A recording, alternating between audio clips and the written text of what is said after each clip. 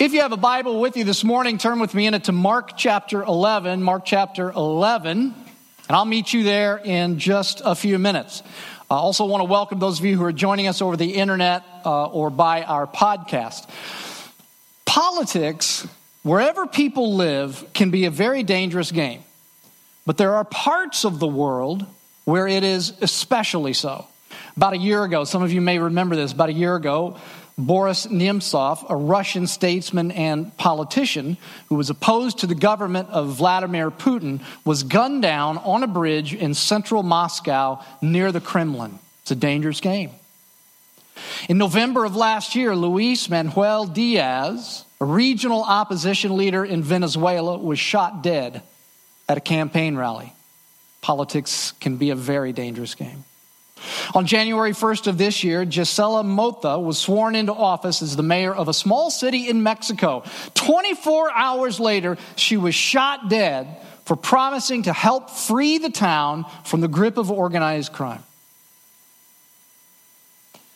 In the passage that we're going to look at this morning in our ongoing series from the book of Mark called The Last Days of Jesus Christ, after years of insisting that people keep quiet about his identity and his true purpose, the time has come for Jesus' campaign, if you will, to go public.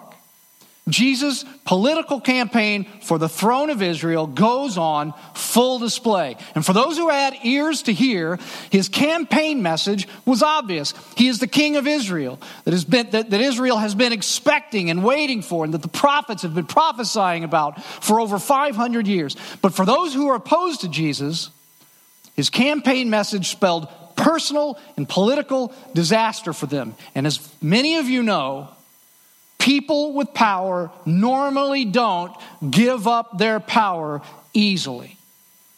And as we open chapter 11 of the book of Mark, Jesus is headed to the capital city of Israel, Jerusalem, where his political and religious opposition is the strongest. And the atmosphere in the city is thick with danger.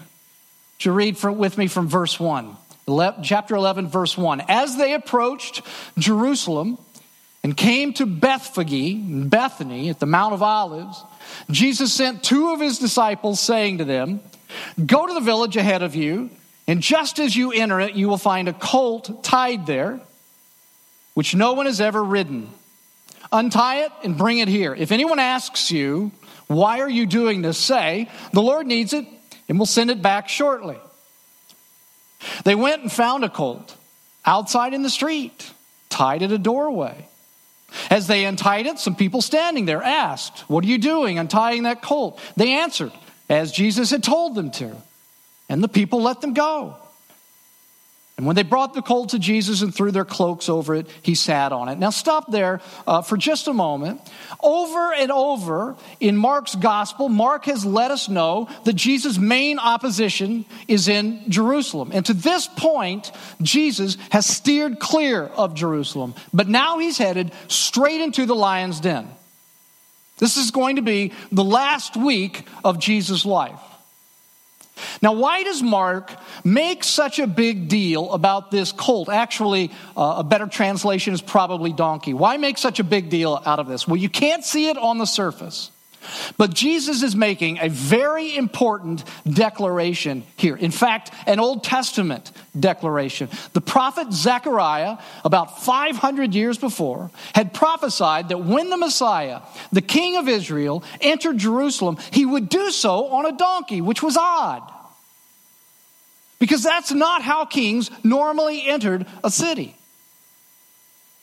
And so Jesus is declaring here that he's the very king that Zechariah was writing about so many years before. He is the rightful king of Israel. That's what he's declaring by this whole thing. And Mark understands that. He's saying, I'm the king. I'm the rightful king over this place. I'm the Messiah that you have been waiting for. And this donkey is one of the ways that I'm declaring that. It's odd, isn't it? A donkey? We'll talk more about that in a bit. Now, as we cover the rest of this is a very famous passage of Scripture that describes Jesus' triumphal entry into Jerusalem. as we cover the rest of this famous passage, I want to cover it, I want to look at it, I want to cover it under two headings. Two headings. Because I think that we see in this passage that there's a vast difference between the king that we want and the king that we need. Those are the two categories I want to look at this under. The king we want and the king we need. And I want to show you what I'm talking about when I say that there's a vast difference between these two kings, the king we want and the king we need. Let's start with the king that we want. As Jesus makes his triumphal entry into Jerusalem, you might think that with all of the opposition to him, that he would kind of lay low, that he'd try to fly under everybody's radar. But no, he goes for maximum impact. Look at verse 8.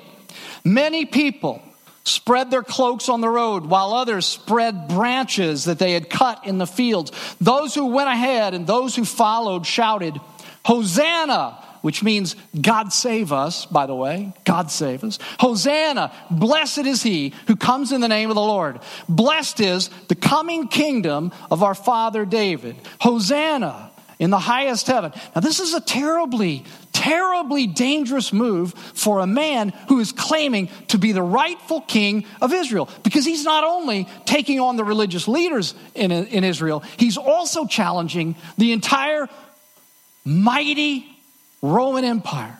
But this is what kings did. This is what kings did when they entered a city. And so Jesus is not shying away from it. Kings would ride in, the crowds would hail them as king, and that's what's happening here. And the people are actually, they recognize what's happening because the people are actually quoting from a psalm in the Old Testament. It was a coronation psalm, Psalm 118. It was a psalm declaring the king. And when they shouted, blessed is he who comes in the name of the Lord. Those are the very words from Psalm 118. They recognize that Jesus is their king. They recognize that he's the Messiah. That's why they're lining the streets and shouting, Hosanna. It's why they mention David. In verse 10, they knew that the Messiah had to be a descendant of the ancient King David. And that because of foreign empires, David's throne has not been truly free for over 500 years. And so now at last, they get it. They recognize that the king is here. They think to liberate them from the mighty Roman Empire. All of these crowds shouting, Hosanna, the king is here. Blessed is he who comes in the name of the Lord. It's a powerful, mighty display of Jesus' kingship. Except one thing, one very important thing that you need to know. By the end of this week, these crowds that are so excited to follow Jesus evaporate. In just 7 days, these people are nowhere to be found. Why? Why are these people that are just so excited about the king, why are they nowhere to be found? Because as Jesus has been making clear to his disciples since the end of chapter 8, he isn't going to liberate Israel politically. Not now. Not now. He will in the future, but not now. Instead, he's going to die on a Roman cross. And that just isn't what the crowds want from their king. The king they wanted is one who would deliver them from all of their problems in the Roman Empire, who would supply their needs, someone that they can cheer and praise for doing what they want in their lives, for meeting the demands that they make upon him.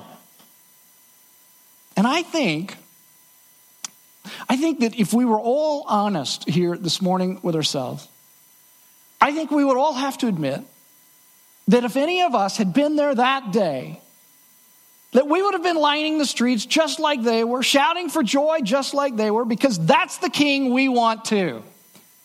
The king will do whatever we ask him to do. We want a king who will make us rich. We want a king who will keep us healthy. We want a king who will keep our family members healthy. We want a king who won't let bad things happen to us, who will answer our prayers in just the way we pray them, when we pray them. But if he doesn't do those things, then what? Well, I would suggest that we're not all that different from the people in this text, are we? We lose faith in him. Some of us even stop believing in him altogether because that's not the king we want. Let me say it this way, just so that you can get it very specifically the point that I'm trying to get across, because I don't want you to miss it. The king we want is subject to us. That's the king we want. We don't want to be subject to him. We want him to be subject to us. That's the kind of king that all of us want, isn't it? But as you're going to see, in God's great mercy and grace, he doesn't give us the king we want. Instead, he gives us the king we need. I want you to skip down to verse 12, if you will. Verse 12. The king that we need, that's what God gives us in his great mercy and grace. The next day, as they were leaving Bethany, Jesus was hungry. Seeing in the distance a fig tree in leaf, he went to find out if it had any fruit. When he reached it, he found nothing but leaves, because it was not the season for figs. Then he said to the tree, "May no one ever eat from you again." And his disciples heard him say it. Now this is kind of an odd little section of scripture. And on the surface, it kind of looks bad for Jesus, doesn't it? It looks petulant.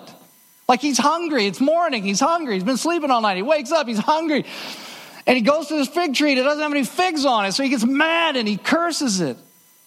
I've got three sons. They're aged 21, 19, and in a few weeks, 18. And they're always hungry. And I know what you think. You think that I'm using hyperbole when I say that they're always hungry. I'm not. They are always hungry. They eat constantly.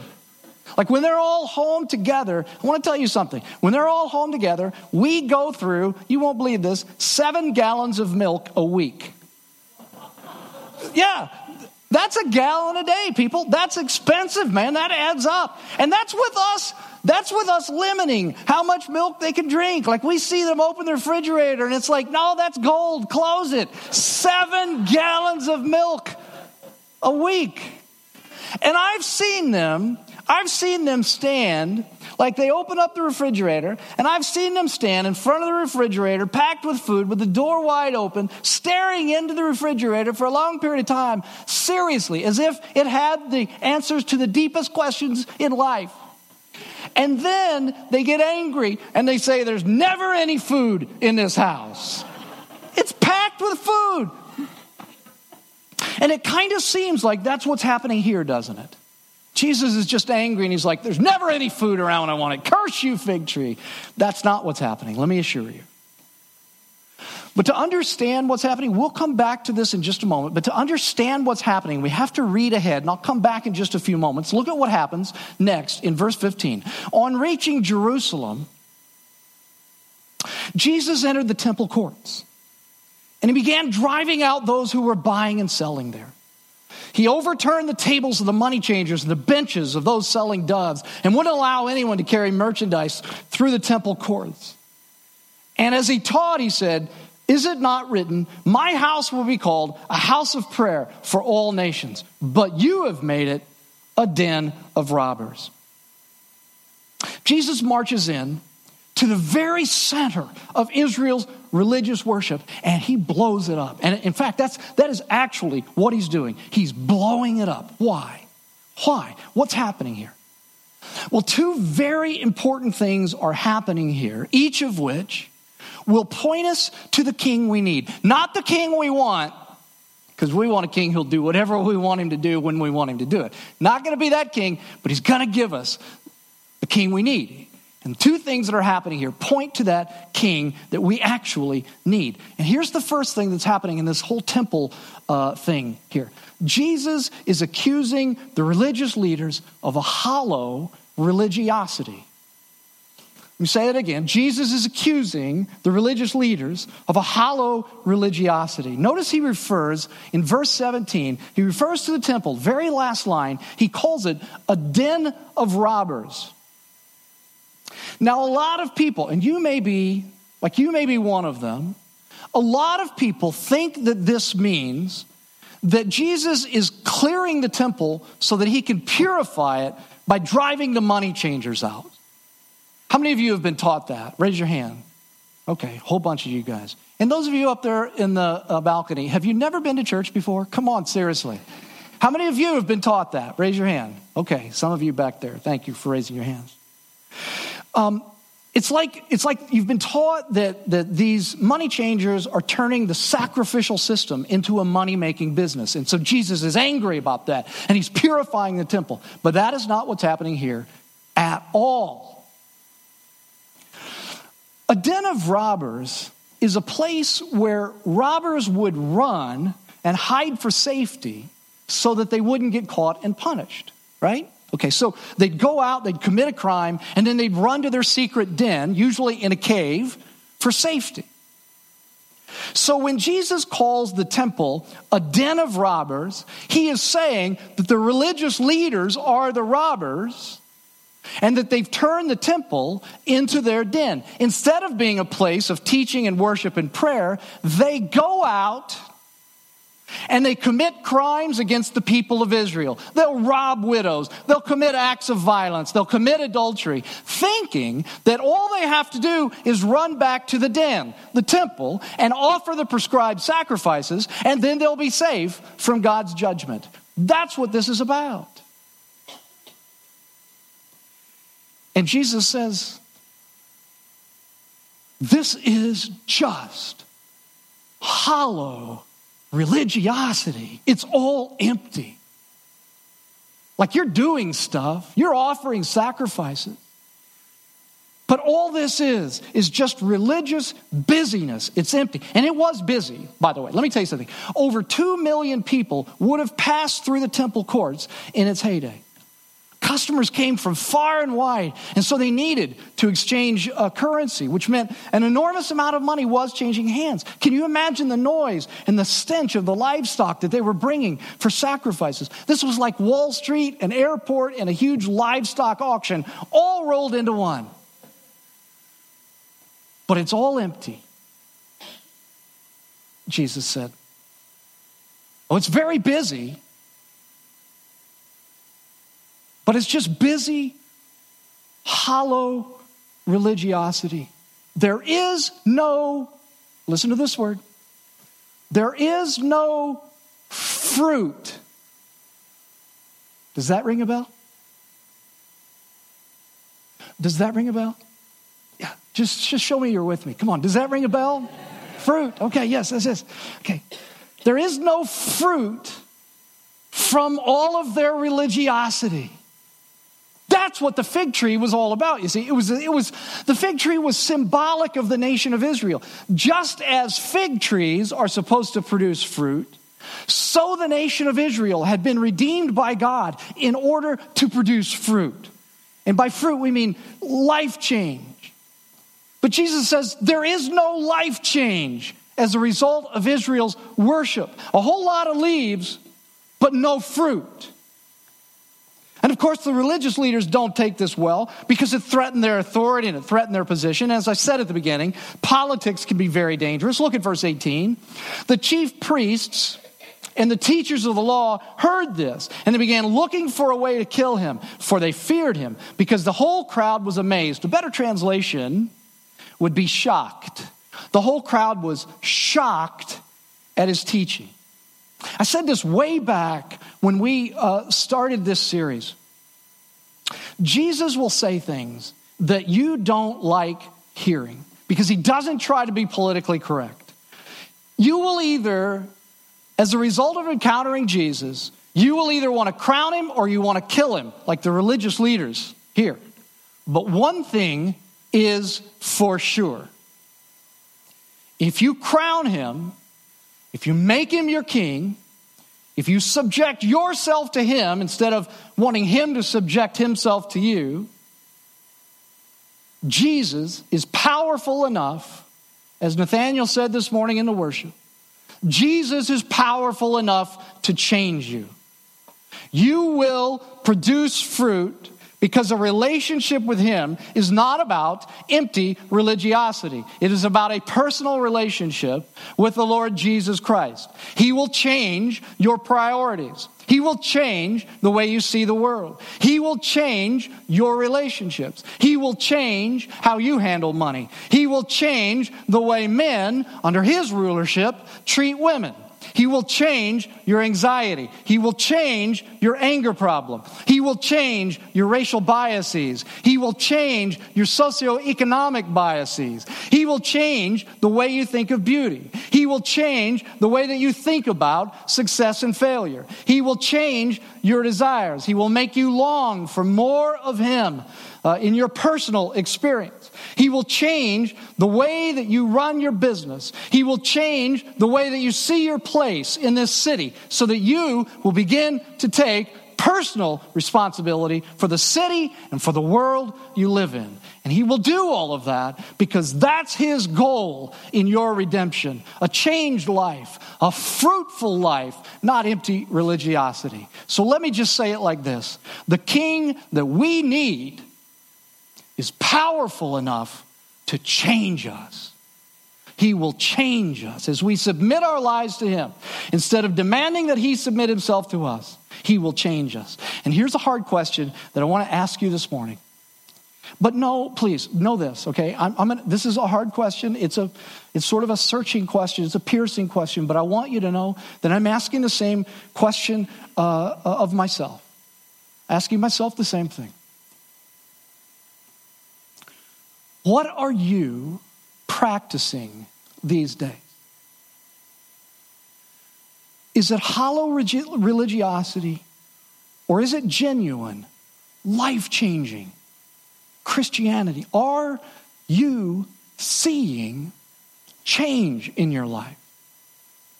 Are the people around you seeing change in your life? That's what Jesus wants to do in your life. He wants to change you so that you can change the world that you live in. And if you're not seeing fruit in your life, perhaps this afternoon would be a good place and a good time to evaluate the state of your spiritual life. Because that's what Jesus wants to do. He wants to change you. Now, don't go on a guilt trip here. Like, that's not what I'm trying to do. Don't go on a guilt trip here. Oh, I'm not what I ought to be. I don't want you to do that. I don't want you to go in and try to change because, you have to, and Jesus will get angry at you if you don't. That's not what I'm wanting you to do. I want you to go evaluate your spiritual life this afternoon and ask yourself if you're seeing change, not because you feel guilty, but because you feel profound love for Jesus Christ and what he did for you on the cross, something that no other king would have ever done. I want you to know that he loves you today. And therefore, as a result of what he did for you on the cross, you want to give him your life. You want to change to become the person that he created you to be. That would be something that you could do this afternoon as part of your worship today. Okay. He's challenging, he's accusing them, the religious leaders, of a hollow religiosity. That's one thing that he does. The other reason that people are so shocked at what Jesus says in the temple, and this is so cool. I got to tell you, this is so cool. Jesus is rendering the temple obsolete.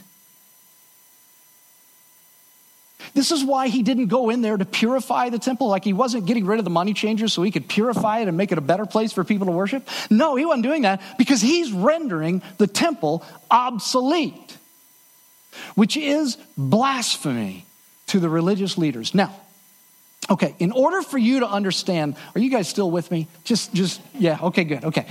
In order to understand why this was so shocking to the people that were following Jesus, I need to just take a minute and I need to bring you up to speed on the background regarding Israel's temple, okay? Now, the history of the temple actually starts with the Garden of Eden. Because the Garden of Eden was a temple in a way. It was a sanctuary in which God dwelt with man. It was a paradise because God was there. But when human beings decided to disobey God's command there, they lost the sanctuary. They had to leave the sanctuary. They had to leave it. They had to go out of it. And Genesis chapter 3, verse 24 says something very curious. I didn't put it on the screen. You don't have to turn there. You can look at it later. But it says something very curious. It says that at the entry to the garden, God put a flaming sword at the entry to the garden. Have you ever read that in Genesis and wondered, what in the world is that? He put a flaming sword, turning every way, flashing back and forth, barring the way back in to the presence of God's sanctuary. Now, what's the significance of that flaming sword? Well, that sword is the sword of eternal justice. God is saying that because of human sin, we can't just pull a Britney Spears and say, oops, I did it again, sorry, and walk back into his presence. We can't do that. No, the wages of sin is death. You would have to go under the sword to get back into God's presence, which of course you couldn't survive. So you could never get back into God's presence.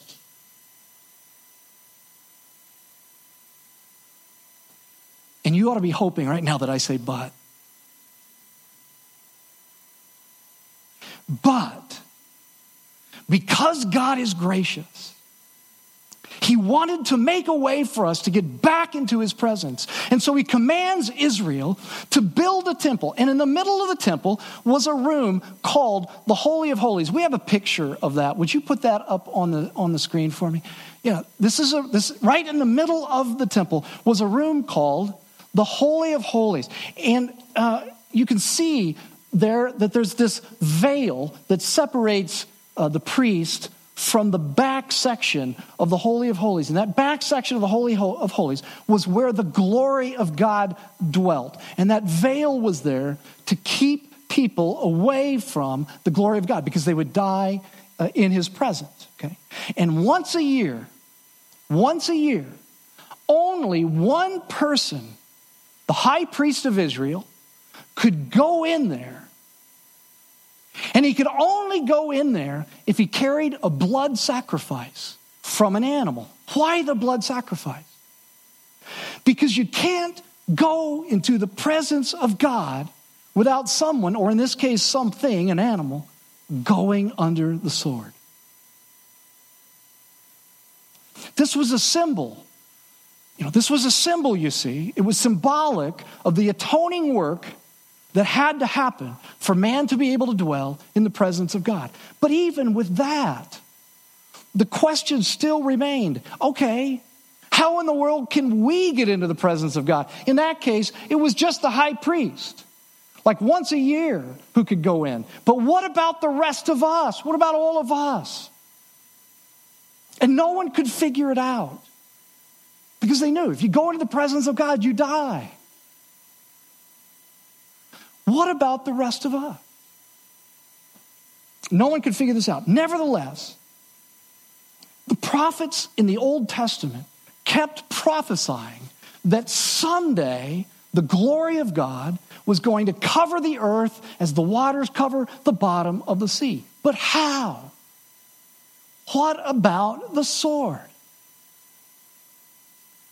Well, tucked into the prophecies of the Old Testament, the prophet Isaiah once wrote this. He wrote, by oppression and judgment, he was taken away. He's writing about the Messiah here. Yet who of his generation protested? For he was cut off from the land of the living. For the transgression of my people, he was punished. Now see, that's what no one had understood. That the Messiah, the rightful king of Israel, instead of wielding a sword and freeing Israel by overthrowing the mighty Roman government, what they didn't understand was that instead of wielding the sword, he would go under the sword and die for us.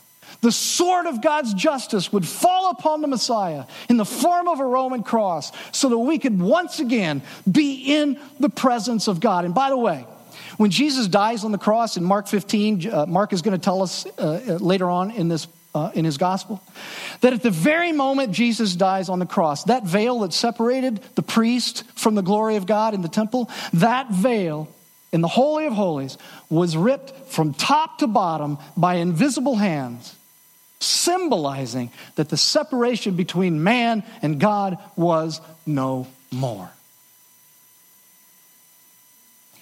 The people are shocked. The religious leaders are furious because Jesus is saying that because of him and what he will do, listen to me, the temple is obsolete. Just as he had cursed the fruitless fig tree and it would die, so Jesus had cursed the temple, the place that Israel took such pride in. In fact, they took such pride in it. We know from the other Gospels that the disciples, they were so proud of the temple that they thought, well, this could never be destroyed. They thought it was so glorious, it could never be destroyed. The temple was the place that the religious leaders, they put all their trust in. Jesus said that it will be destroyed, that the locus of salvation will now shift from the temple to Jesus and his death on the cross. And here's another, by the way. 35 years after Jesus said that the temple would be destroyed, 35 years later, the Roman government destroyed the temple so that all that remains today is the old wall of the temple. And the temple has never been rebuilt. Okay? But there's more. He went under the sword. He renders the temple obsolete, but there's more. After Jesus was raised from the dead, he sent the very glory of God that dwelt behind the veil. He sent that very glory of God, the Holy Spirit, to live inside of people who would believe in him. And so if you believe in him today, you actually become, the Bible says, a temple of the Holy Spirit. In you, the presence of a God so powerful that he can shake mountains, so powerful that he can create the world by his word only. That God dwells in you. And if you will continually submit your life to him, over time, he can and he will change you in ways that you could never imagine today. That's how he brings about the change that he wants to bring in you. And you see, that's the king that we need. The king that we need is not only powerful enough to change us, but he's also humble enough to die for us. And incidentally, we saw this unusual combination of power and humility at the opening of this passage when the king of Israel comes into Jerusalem, not on a war horse like you would have expected a king to come in on, like every other king would come in on. He didn't come in on a war horse, but a colt. Remember how we said that's so odd? That Zechariah had promised that he would come in on a colt, a donkey. Zechariah was prophesying that in this king, there would be this magnificent combination of power and humility, all in one person.